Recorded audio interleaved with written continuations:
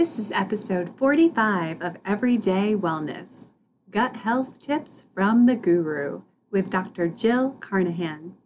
I'm Dr. Kelly Donahue, clinical health psychologist and mind-body coach, here with my co-host Cynthia Thurlow, nurse practitioner and functional nutritionist. Together, we have over 25 years of experience in wellness, nutrition, nursing, and psychology. Our goal here is to share easy strategies to help as many people as possible become healthier. You can help us attain this goal by leaving us a rating and review on iTunes.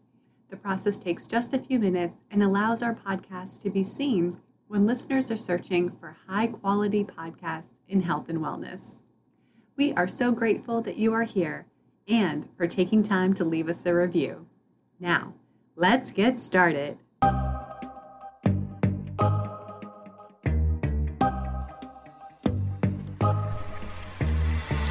Welcome to Everyday Wellness.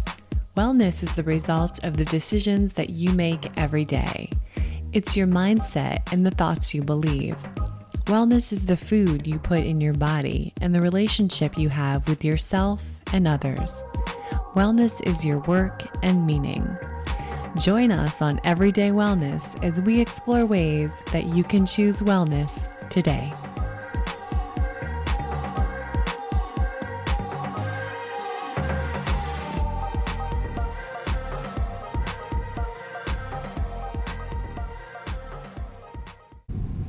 Good morning. We're delighted to have Dr. Jill with us this morning.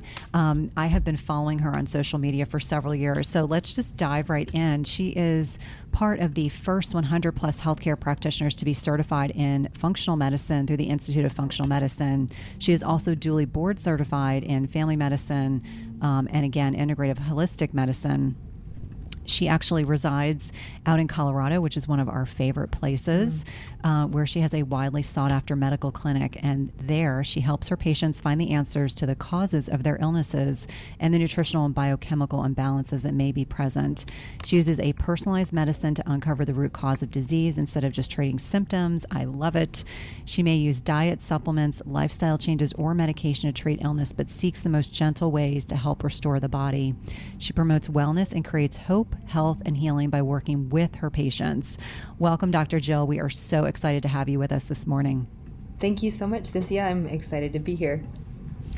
We'd like to start out with understanding a little bit more about how you got to where you are. And as we understand it, like many of us in this field, you've had your own personal health journey that's helped you to arrive at this point. So could you please share with us a little bit about your health journey and how that led you to where you are now? Sure. So yes, we all have this kind of hero's journey, and it's not always like what we would have chosen. But now looking back, there's no way I would be the kind of physician or have the compassion or understanding without having gone through what I did. I was a third-year medical student at my Loyola University in Chicago, and I found a lump in my breast, and I really did not think anything of it. You know, you're 25 and you kind of think, you don't think anything's that serious. But I did end up getting it checked out and had a biopsy. And I remember my surgeon calling me and saying, Jill, I don't even know how to tell you this, but this is aggressive. It's breast cancer in 25-year-old woman, and that means it's really, really serious. Many women know this, but others don't. When you get breast cancer in your 20s or 30s, basically any time under the age of 40, it's often a death sentence. It is so aggressive in young women. And I was with a group, I've said this before, but there was a group of 12 of us, young women under 40 in Chicago that had a support group. I'm the only one still living. So it's profound to me, the fact that I feel like there was a great purpose in my cancer. Mm-hmm. So I dove into treatment and trying to figure out what to do. And, you're in medical school and you have all the knowledge and research at your fingertips. But I have such compassion for people facing decisions in treatment. And maybe some of your listeners are having those kinds of decisions right now, because here I was with everything at my fingertips as far as the research and the expert opinions. And it was so difficult to figure out what to do, because we think that medicine's all black and white, and it's very, very very gray. There's not, most of the time, black and white answers. So I ended up, because of the aggressive nature of my cancer, I did 3-drug chemotherapy, I did radiation, I had multiple surgeries. I pretty much did as much aggressive treatment as possible. And, it's funny, the cancer was easy to beat. It's the recovery from the treatment that I've dealt with for the last 17, 18 years. And I don't regret it. Like I tell people going into these kinds of decisions, you make a decision with the best information that you have at the time and you never look back. And I haven't. I have no regrets because it probably saved my life. But the toxic therapies have had a profound effect on my immune system in the years after that. I can just imagine. What an incredible story. And I think, I'm a Western medicine trained nurse practitioner. And so, I understand, as we're kind of learning how to treat disease in our training and how that kind of evolves and shapes our perspectives and certainly our own, decisions. Now, I know that you also have dealt with Crohn's. Now, did the Crohn's come after, or did that come before you were actually treated for breast cancer? Yeah, that came 6 months after I finished my treatment. And it's kind of, any autoimmune disease has a component of genetics, like a predisposition, and then some environmental trigger, and it always has to do with the gut. So I was really the perfect storm for autoimmune disease because I had a genetic SNP called NOD2, which is a high risk for Crohn's disease. I didn't know that. I also had the celiac genetics, and I was eating gluten. So 2 things in my disfavor for the gut issues. And then the chemotherapy, one of the ways that it attacks cancer cells is it attacks all rapidly dividing cells. So basically that would include gut lining and reproductive organs and brain and all kinds of tissues. So you have a lot of collateral damage, and there's no doubt that the chemotherapy I took had a really massive impact on damaging my gut lining. And then in addition to the genetics and a not great diet at that time, I think it was the perfect storm to trigger the Crohn's disease into action. Wow. And at that time, were you versed in these functional approaches? So were you cognizant of how you might go about repairing your gut? Yes, great question. So I had gone into medical school. I actually had applied at the same time to, naturopathic school, chiropractic school, traditional Chinese training, and because my heart had always been of like a natural healer, I wanted to heal versus just treat with drugs and surgery. So when I got accepted into several allopathic schools in Chicago, I really realized, if I want to change the system and want to make a difference, I'm going to have to go in the conventional setting and do that. So I literally went into medical school with the heart of a naturopath. Like I had a very different mindset. I grew up on a farm with lots of fresh produce, and my mother was always, trying to avoid antibiotics. So from a young age, I kind of learned how to live well and try to prevent disease. And I really was curious about how to stay well, live well, prevent and reverse disease. And fortunately, I just thought if I ever did overseas work or any sort of thing within the system, sadly, but it's true that still the allopathic MD degree carries the most weight as far as system, that we have. So I ended up, and that because you're trained in the same. And again, I have such respect for my colleagues because so often they teach me stuff, like my naturopath friends and my acupuncturist friends. But for me, it was a real journey to go into the system, learn it really, really well, because what I wanted to bring to functional medicine, and what I hope I still bring, is the science and the great credibility of showing that we have this great science-based new paradigm that we can do to actually reverse disease. So long answer to your short question was I always had the heart of a kind of a more natural-minded healer, but it definitely took it to a new level when I got sick because I had to choose between conventional and natural, and I ended up doing conventional, but at the same time I had pastoral care, prayer of family and friends, and then I had nutritional supplementation, I had massage therapy, I had acupuncture, so I had a lot of things combining both Western and more integrative approaches. And that really makes a huge difference. I mean, without going into my healthcare journey this year myself, there's absolutely a place for that Western medicine mindset. And when you're acutely ill, like I was, what was humorous to me, kind of having my functional training as well, was being in the hospital and recognizing that I needed to shut part of my brain off just so I could, get out of the hospital to be well enough to undergo surgery. But I was humored that about half of my physicians were, more traditionally focused, and then the other half, my GI doc, my surgeon, and one of the other physicians were like, listen, I want you to continue eating the kind of diet you have been eating. That's why you rebounded so quickly. Don't drink Ensure. Don't eat ice cream. Everyone was trying to give me all these strategies to gain weight. And I just said, no, sugar's not really going to help me right now. But really interesting to be on the inside of, being a patient, the whole concept of surrender. I know Kelly and I have talked a lot about that.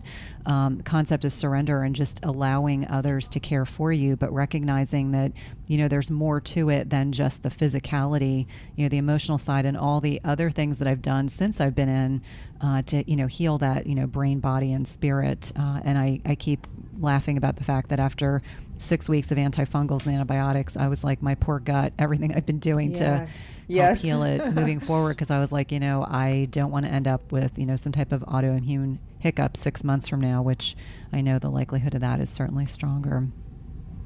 So true. And it is hard to balance because with trauma or surgeries or a heart attack or even cancer, the conventional system has some things to offer. So it's just finding out how to, I always feel like you maybe do have to do the conventional, but then you have to make sure you're doing the healing and the recovery with integrative, just like you said. Absolutely. I had to laugh. And you can appreciate this. I know Kelly and I have also chatted about this, but, at one point I had so much bowel rest going on that they were like, you're starving. We need to feed you. And when they came in to talk about TPN, my cousin, who's a surgeon, was sitting next to me, and I said, "Oh, I can't do that. That's full of soy." And my cousin was like, "I want you to stop thinking and recognize you're going to starve. So you're going to say yes to the TPN." And for anyone who doesn't know, TPN is total parenteral nutrition. It's, food in a bag. But mine it was full of, fats and lipids and soy to, try to give my body some nourishment because I couldn't eat the traditional way, and my digestive system needed a break. Yes, like you said, you do have to kind of like these toxic chemotherapy. I have 3 really, really toxic chemotherapeutic agents. One of them, Cytoxan, which a lot of women with breast cancer get. Now, one of the mechanisms that's coming out in the research is actually induction of leaky gut because it causes translocation of the things like lipopolysaccharides that will induce the body to actually attack the cancer cells. So they think that one of the mechanisms is actually creating a more permeable gut, which is crazy, right? Because we're trying to prevent that.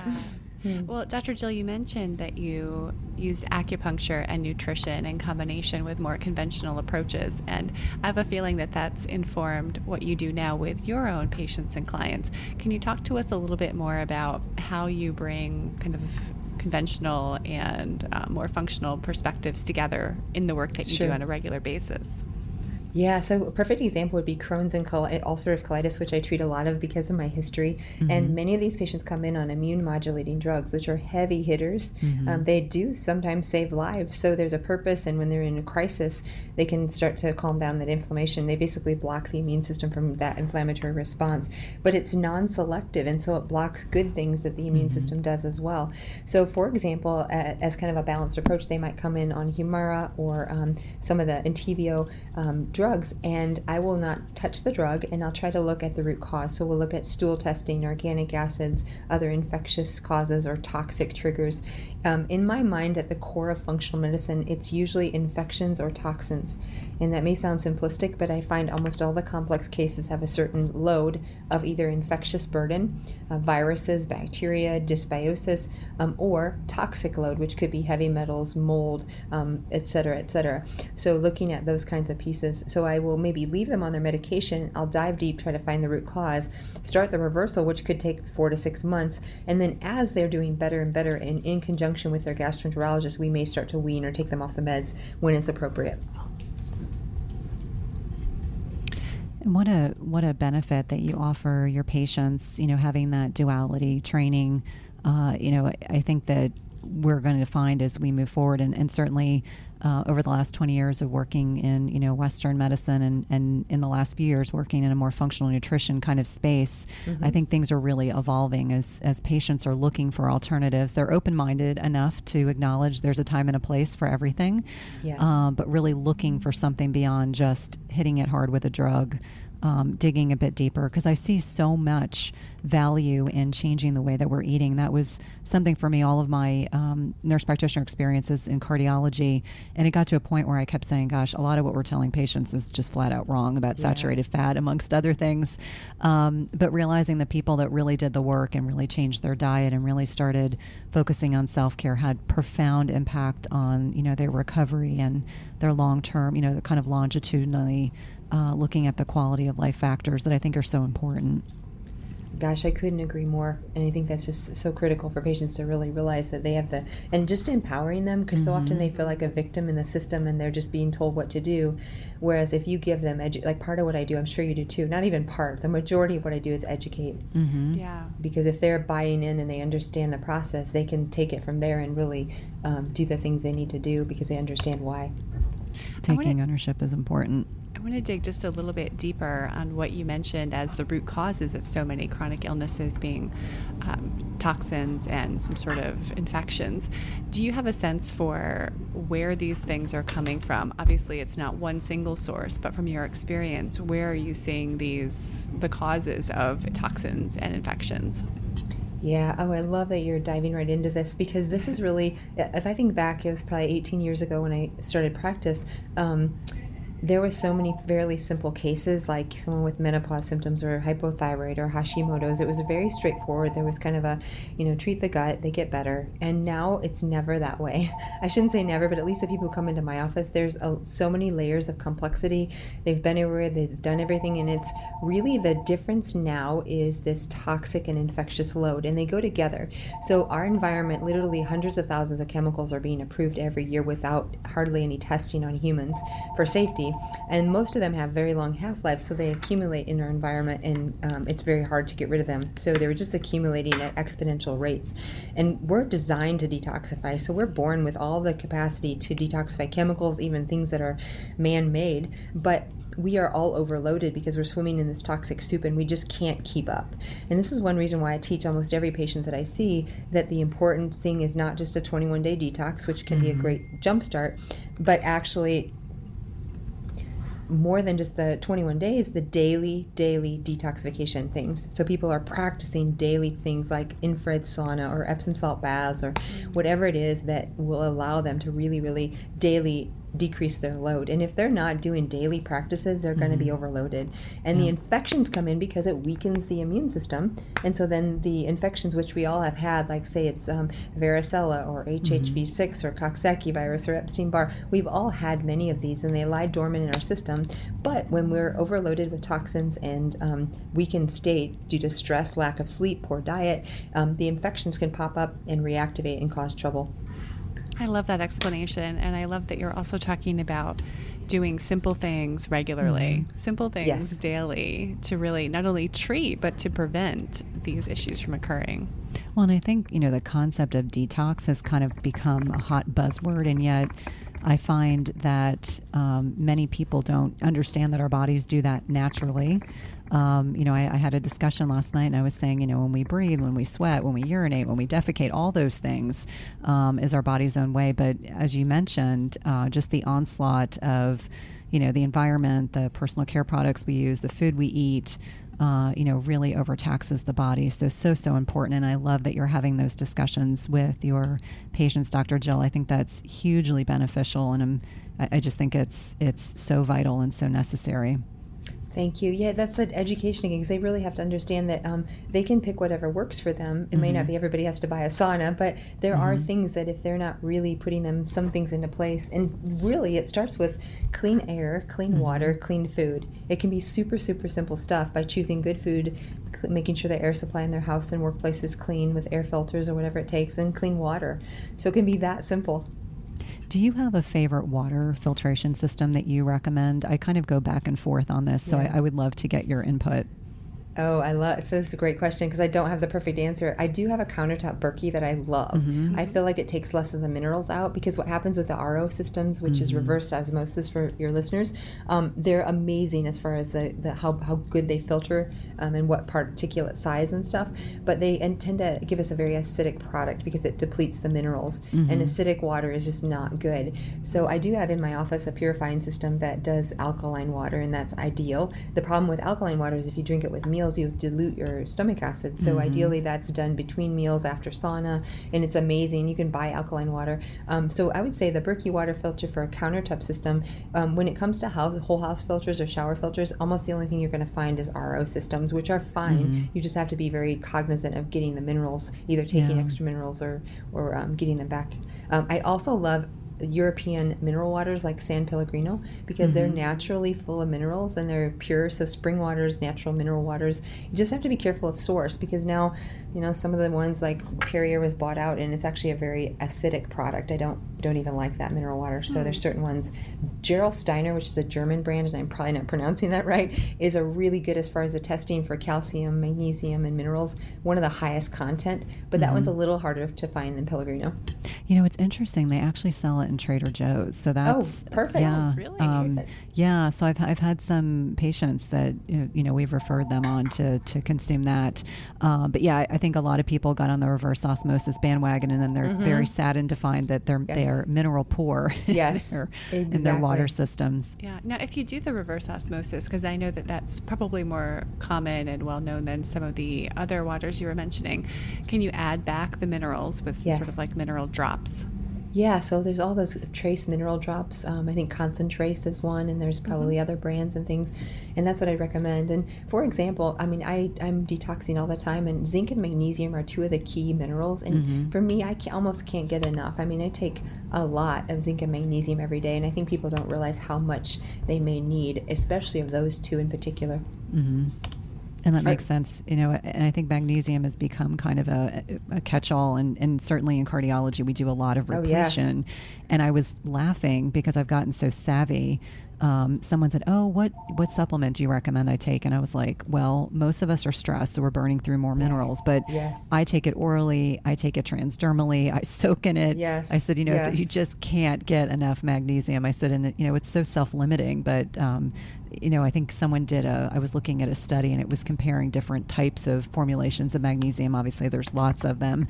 And, Mag-Ox is kind of like the gold standard of what we give patients in the hospital. And I think the actual absorptive capacity of the supplement was like 11%. And I was like, here we are. It's like you're throwing a cup of water on a big forest fire. It does nothing. Yes. And even more, I've found recently the soils, part of the issue is soils depletion of minerals, and they're really, really, so the soils of today compared to 100 years ago when our great-grandparents were eating apples and things from good, rich soil is about a fifth of the magnesium content. So even if we get good, wonderful organic food, most of the time the soils are so depleted that we're not going to get the magnesium from that anyway. That's a really good point. Yeah. Well, Dr. Jill, you've been so helpful with giving us some practical tips, and we like to ask our guests at the end of our sessions to describe 2 things that they would recommend for our listeners, 2 things that they could do every day to really improve their overall health and wellness.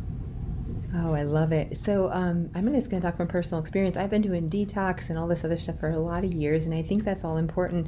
But something recently that I have not been doing well, and I'm committed to improving and learning, is breathing. I just take for granted, and I'm always go, go, go, kind of adrenaline type A. And some friends of mine recently have been really into the Wim Hof breathing methods and a couple of the types of specific training in breathing. And I just started to commit to doing these every day, and it's really, really powerful because what a simple thing. It costs nothing. We all do it anyway. So it's like the most simple thing your listeners could actually implement. And it makes a profound difference we talk about stress levels and sympathetic, parasympathetic. You can actually transition your system from the stress hormone sympathetic overdrive to a parasympathetic state just through breath.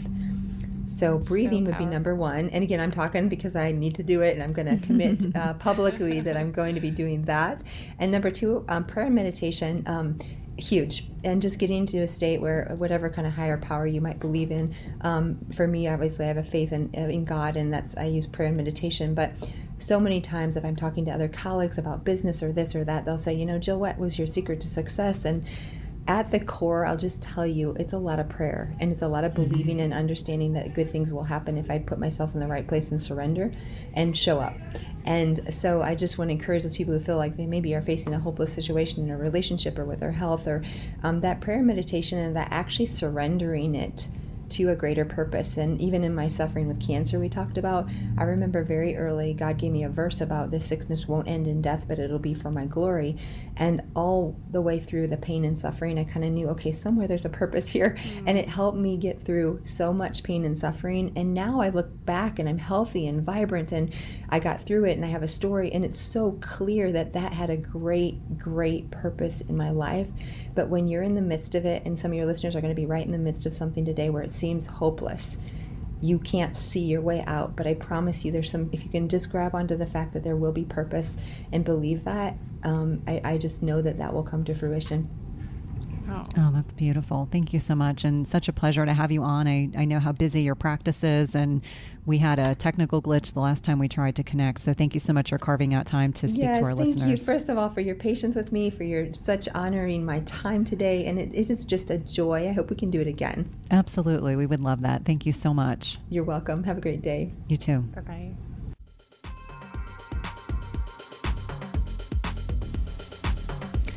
Thank you so much for joining us.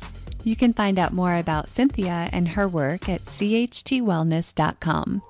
And you can find out more about Kelly and her work at everydaytherapist.com.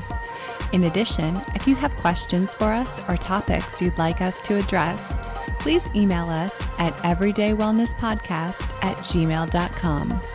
Until next time, be well.